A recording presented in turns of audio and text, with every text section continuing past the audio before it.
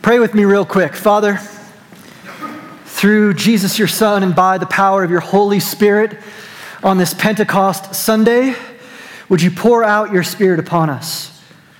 Would you turn our hearts of stone to flesh? And for those with flesh hearts, Lord, would you revive and rejuvenate and remind us of your grace and gospel?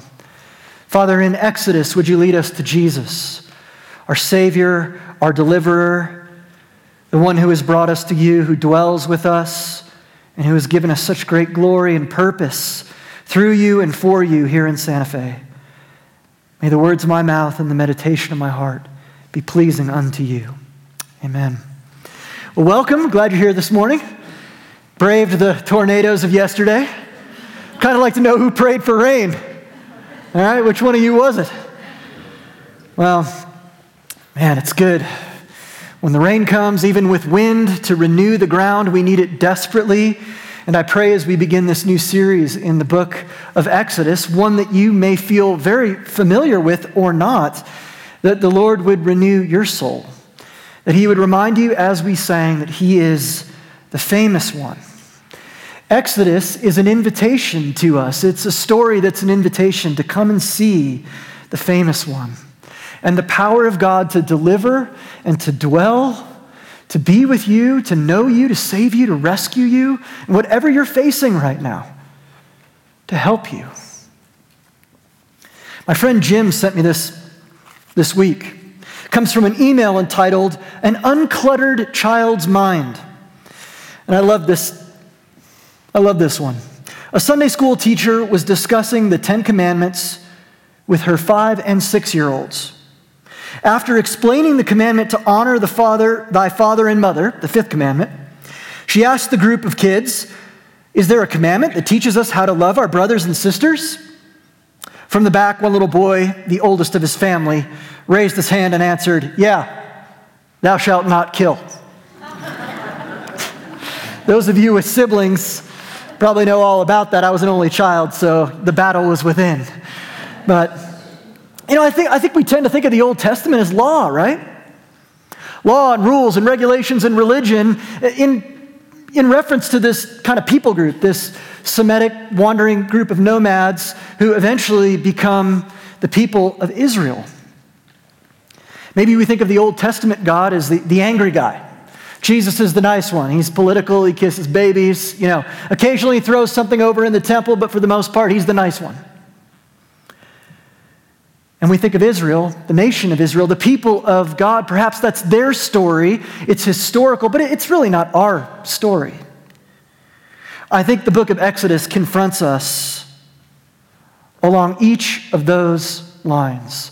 First of all, the Old and New Testament are testifying to the same thing. As it were in the heavenly court of law, read the prophets. They are testifying that God will be faithful to fulfill his promises, to send Messiah, to send the one who can save. And not to save people who have done a great job and have earned it and deserve it, but a stiff-necked people, a weak people, a nobody sort of people that God has set his love upon and plans to save by grace. Likewise, the story of Israel isn't some random story, it's our story. Because the whole Bible is the story of creation, then fall, and then God's unfolding plan of redemption for his people, which has been inaugurated at the cross and will be consummated when Christ comes again. And therefore, we don't have two different gods in two different testaments, one angry, one nice, but one God who is repeatedly putting his power and glory on display for the weak, the needy, and the helpless to draw people like you and me to himself. And that's why I'm excited about Exodus, because it's our story. The faithfulness of God to deliver us when we cry out to him, his patience with us as his children, his kindness to lead us to repent, it's our story too. And I think it's important to remember as we jump into Exodus that God's plan isn't merely for deliverance. I see this in my own heart. I don't know about you, but I know a lot of Christians who are like, well, I got saved. I got saved back in the day. And now it's a struggle. And it is. I mean, for a lot of us, we came to Christ. It was kind of a mountaintop experience whenever that happened. And it's easy to kind of just get into this mundane sense of, well, yeah, I guess God saved me by grace, and now I just need to try harder because I'm spinning 48 plates in my life, and 32 of them are doing okay, and the other 16 are kind of a train wreck, so I'll try harder. The story of Exodus, all 40 chapters of it, aren't merely God's story of delivering, but also his desire to dwell with a people he has called to himself because he loves them. Deliver and dwell, rescue and relationship. That is the story of Exodus, the story of God's faithfulness. And we need God's faithful deliverance, don't we? Because if you look at the world around you for too long, it's easy to become cynical or skeptical. It's easy to feel like, if we're not careful, God really isn't in control and madness reigns. Here's a tongue-in-cheek illustration of madness reigning, written in parody by the German film critic Werner Herzog. He reviews Trader Joe's, and he gives it 5 stars. Madness reigns, he says. The first challenge your soul must endure as you approach Trader Joe's is the parking lot. Dude, hallelujah and amen. Have y'all been down here? He's not even been to Santa Fe. He doesn't know the half of it. You wait with your vehicle half blocking traffic, creating a perfect circular vortex of anger that encompasses the street and the entrance to the store. Once you attain access to the lot, you discover that this is a false achievement. Other motorists stop and start with no apparent thought or plan. Turns once begun are quickly abandoned. The driver is seemingly immune to the basic laws of geometry. Have you experienced madness reigning like this? I have. At last, a space opens up. But the price, of course, is having to actually enter inside the store, where we find human beings scrambling about like beetles whose rock has been violently upended. He goes on, but ends this way. Be sure to get the dark chocolate peanut butter cups. They are right by the register. Well, if madness can reign in our own lives and even in Trader Joe's parking lots, how much more seriously when we think about the things going on in the world, even right now. I know many of you have been in tune to what's happening right now in the Middle East. And I think you would agree with me that the heart cry there is just like, Lord, help. Bring peace. Bring justice. Not for one side or the other, for both of them. Can we please get something that's going to last longer than 85 seconds here? Because it just seems like there's such tension and hatred. It seems insurmountable and hopeless. It can feel that way, that madness reigns. And we're prone, of course, to look at the things outside of us, things that we read or watch in the news, things circumstantial, things that are other. Indeed, people all the way around the world. But the text turns us, of course, inward because God's desire is always to deal with our hearts. It is far too easy to go, yeah, look at that person over there. They're wrong, I'm right. Here's my list of reasons why I'm right. I feel very justified in each of these things, so Lord, please help them. The text reminds us that our hearts are prone to wander too, to let madness reign in our own souls, to trust ourselves. You see, this is the sin of our first parents, of Adam and Eve. Sin, which I know to some of us sounds like a really naughty word. It's not a particular instantiation of you doing a bad thing. I mean, certainly it's breaking God's law. It's missing the mark. Things done and left undone. But really the nature of sin is that we, like Adam, like Pharaoh, we want to be our own gods. And foolishly and ironically, we think we can control the madness. And so we often reject the deliverance when it comes to us, don't we? You guys remember the old story about the guy who was, the river's rising up on top of the boat and prays, Jesus help, and the boat comes up. Hop in, I'm waiting for Jesus. The helicopter comes in, I'm waiting for Jesus. Finally, the guy drowns. The Lord's like, what's the matter with you? Guys, I was waiting for Jesus. Well, dude, I said a boat and a helicopter, and what more do you want? So often in our hearts, that's us. We don't like the deliverance. It's too big for us. Too majestic. Can't be controlled. Or perhaps sensing a threat to our own control and power, we attempt to dig our own tunnels of escape. Sadly, these escape tunnels instantly become pits of self-destruction. So it doesn't matter what you put your hope in, whether it's money or sex or applause or intellect. These are the things that if worshiped, if trusted in, if believed upon for faithfulness, will eventually eat us alive. David Foster Wallace illustrates this brilliantly in a commencement speech that he gave years ago at Kenyon University. Read this with a few of my buddies in one of our groups this week. It's from Tim Keller's book, Encounters with Jesus. David Foster Wallace puts the predicament of our hearts like this. And by the way, he's not a religious guy at all. Everybody worships. Everybody puts their faith in something they believe will be faithful.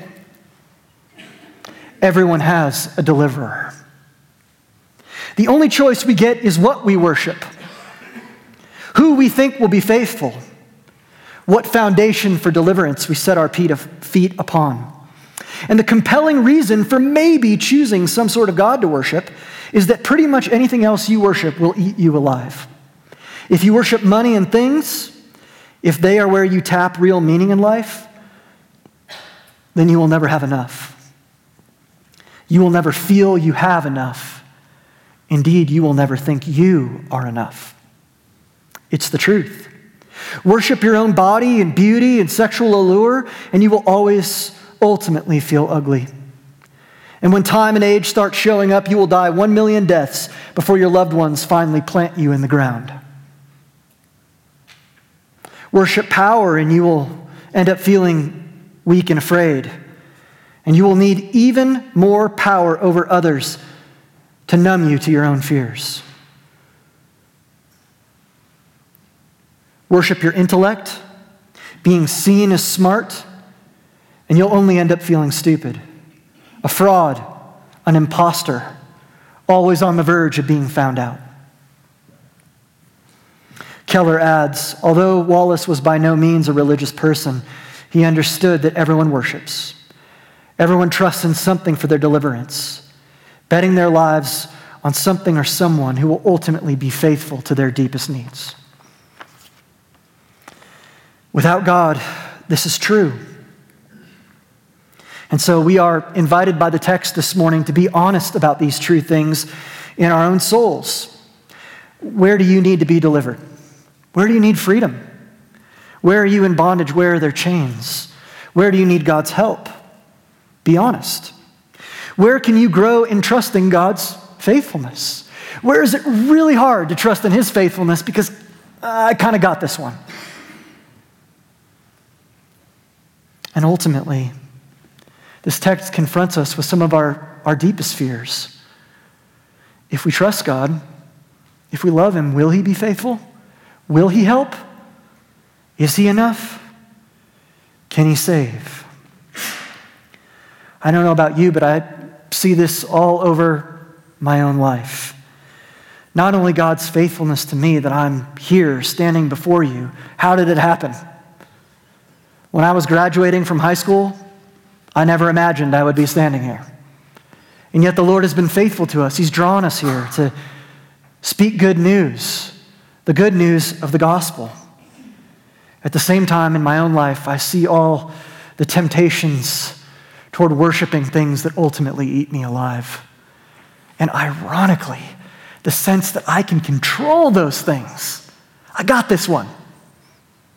It's a fool's errand.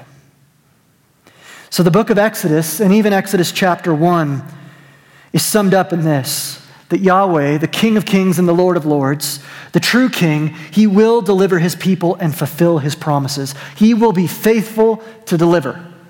That's the point. Exodus chapter 1 sets the stage for the whole book. He will be faithful to deliver. And in our text, we see His faithful deliverance in at least 3 ways. He brings blessing. His faithfulness also begets a battle. It's not easy. But ultimately, His faithfulness builds a better way. So first, we see God's faithful deliverance to them and to us in the way that he brings blessing. The text flows pretty easily. That's what's really great about preaching narrative. The first 7 verses here are all about the increase of the people of Israel.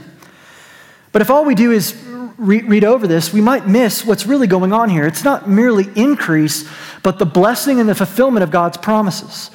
First of all, these first 7 verses are connected to Genesis. Remember, in Genesis, God has made promises to Abraham and then Isaac and Jacob. Covenant promises that God has made on his own name that he cannot break. That their children will increase and grow and be a blessing to all nations.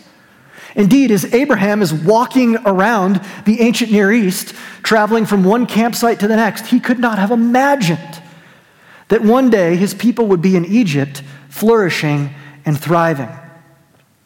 We see God's blessing in their increase and that they are doing what God's called them to do. They are fulfilling Genesis 1:28, the cultural mandate. God says to his children, be fruitful, multiply, have dominion. Take what I've given you and use it for my glory and use it for the good of the world. Make it beautiful. Go out into this garden, as some of you are doing right now in your gardens, pull out the weeds and be sort of like an eco-butler, stewarding this beautiful creation to reflect my goodness and for your joy. This isn't just the context of Exodus, it's the entire Bible. God created his people, he made them good, they fell into sin, and from Genesis chapter 3, he has been promising to redeem them and bring them back to himself. He tells Adam and Eve, one is coming who will crush the head of the serpent. And so here we find the Israelites blessed. They are growing. They are obeying. All is well. Indeed, in some of the numbers we see this reflected. The 12 tribes of Israel are there. Did you notice that? It points us to the blessing. We're told that there's 70 people. This draws us back to Genesis chapter 10, where we find the 70 nations. These folks are doing really well. They're obeying the Lord. And so we're left to wonder in this moment, is this it? Is this when God is going to come and overthrow his enemies finally? Is this the new garden? Is this the hope we've been waiting and longing for? Although we see God's faithful deliverance in his bringing of blessing, we also see that the faithfulness of God in obedience begets battle. How many of you guys know with me that when you put your hope and trust in Jesus, life doesn't just get instantly easy? In fact, in some ways, it gets harder. The more you see your own need and brokenness and see it out in the world, it gets more challenging. How many of you know, maybe even this last week, the reality of spiritual warfare? I mean, don't get me wrong. I understand there's seasonal allergies, okay? I take Alavert too. But we're not materialists. We believe that we are embodied souls, that there really is a spiritual realm out there, that there really is spiritual battle. And I don't know about you, but I have had plenty of times where, man, I was like doing really well, and then all of a sudden stuff just hits you.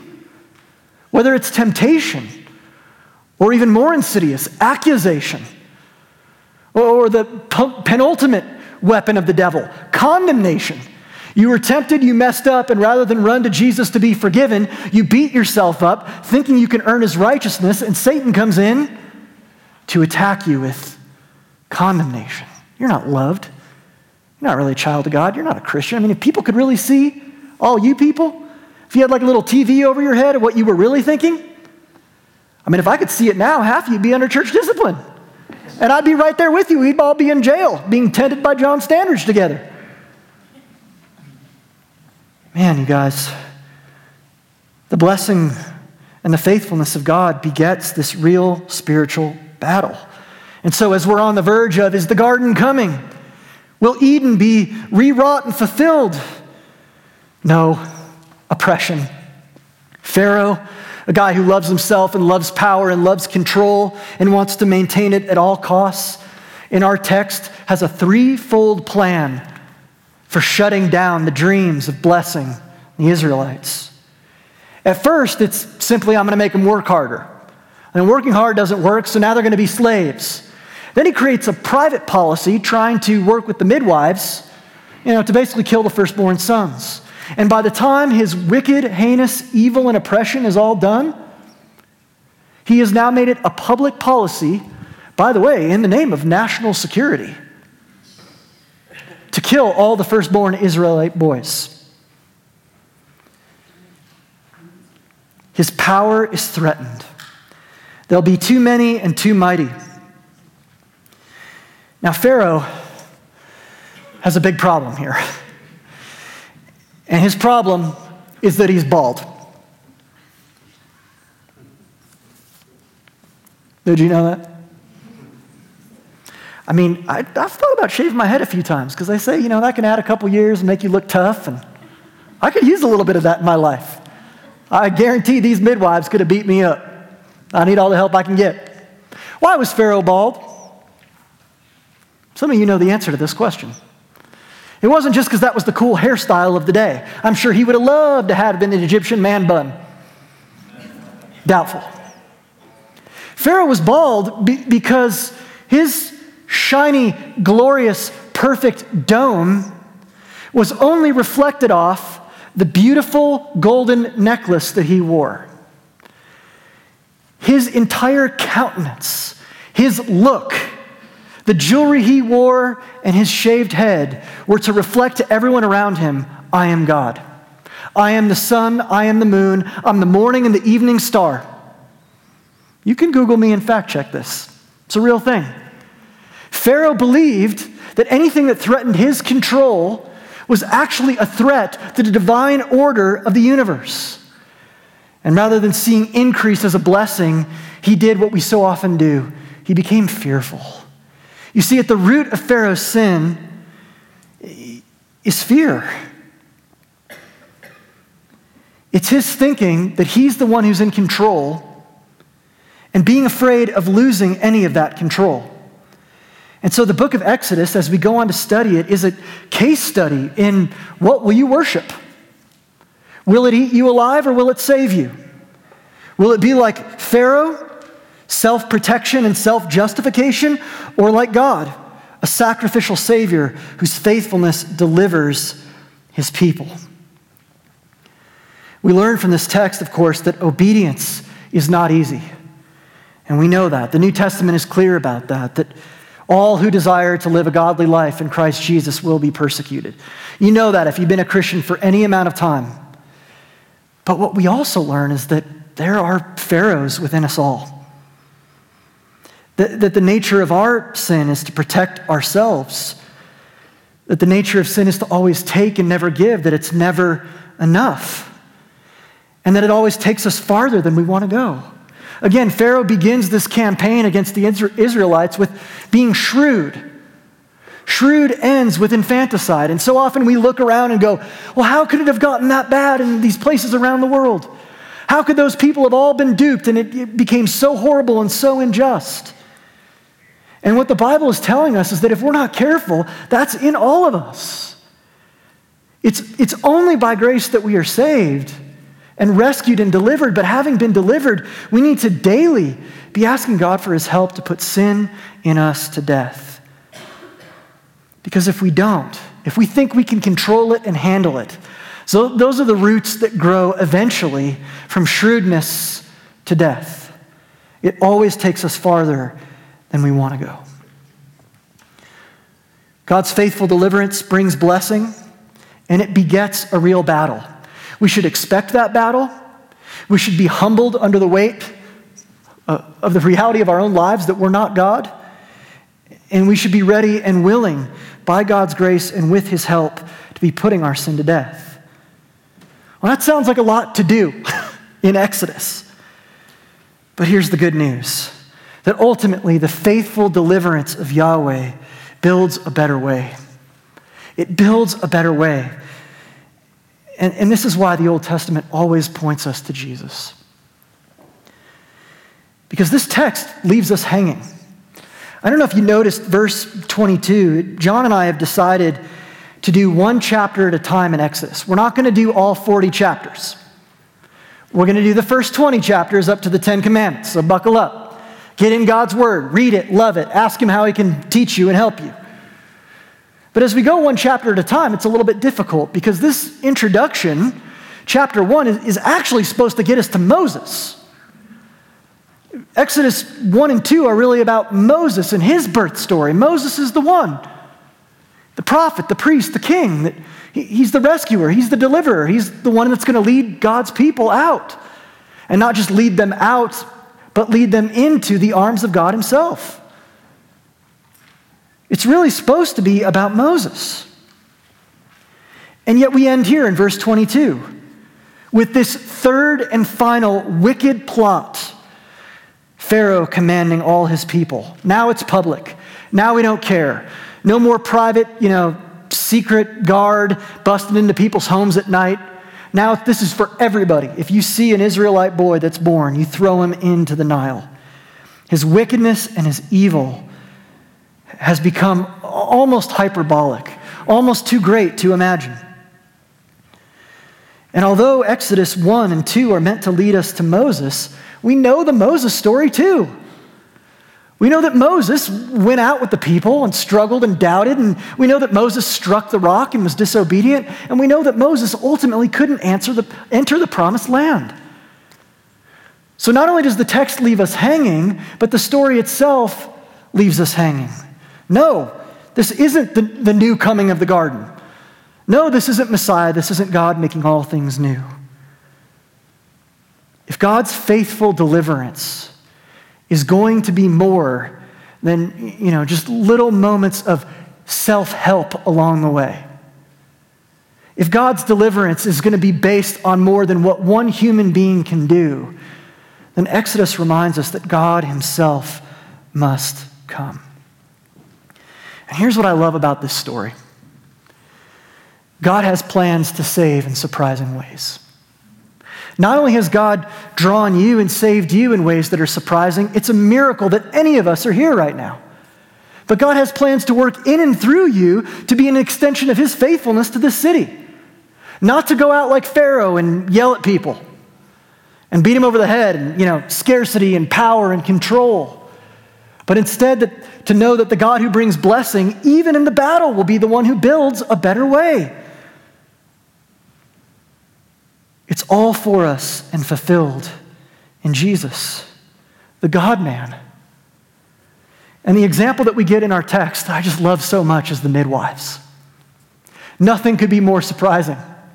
The Pharaoh isn't named, but the midwives are both named. You know what God's telling you in Exodus? Here's what he's telling you in Exodus 1.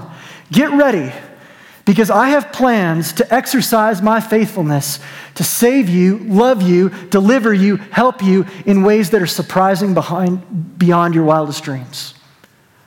And the challenge of this text is for us to believe that, to trust God by faith that he will save and surprise and do it again.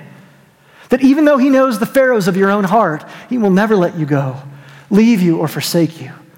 For you're his children, and he wants you for himself. On Wednesday morning at the prayer meeting, one of our dear sisters, Linda, said, Exodus can be summed up in this way. I said, I love this, Linda. He brought us out to bring us in. He brought us out to bring us in. God's faithful deliverance is the same that will help us put our sin to death and remember that we are adopted into his family, given a new name, and will be kept with him forever. That's our story. That's our song. Madness will not reign. I know you read the news. I know that's challenging to believe sometimes. I know we have our own doubts and fears, but madness will not reign. Jesus reigns.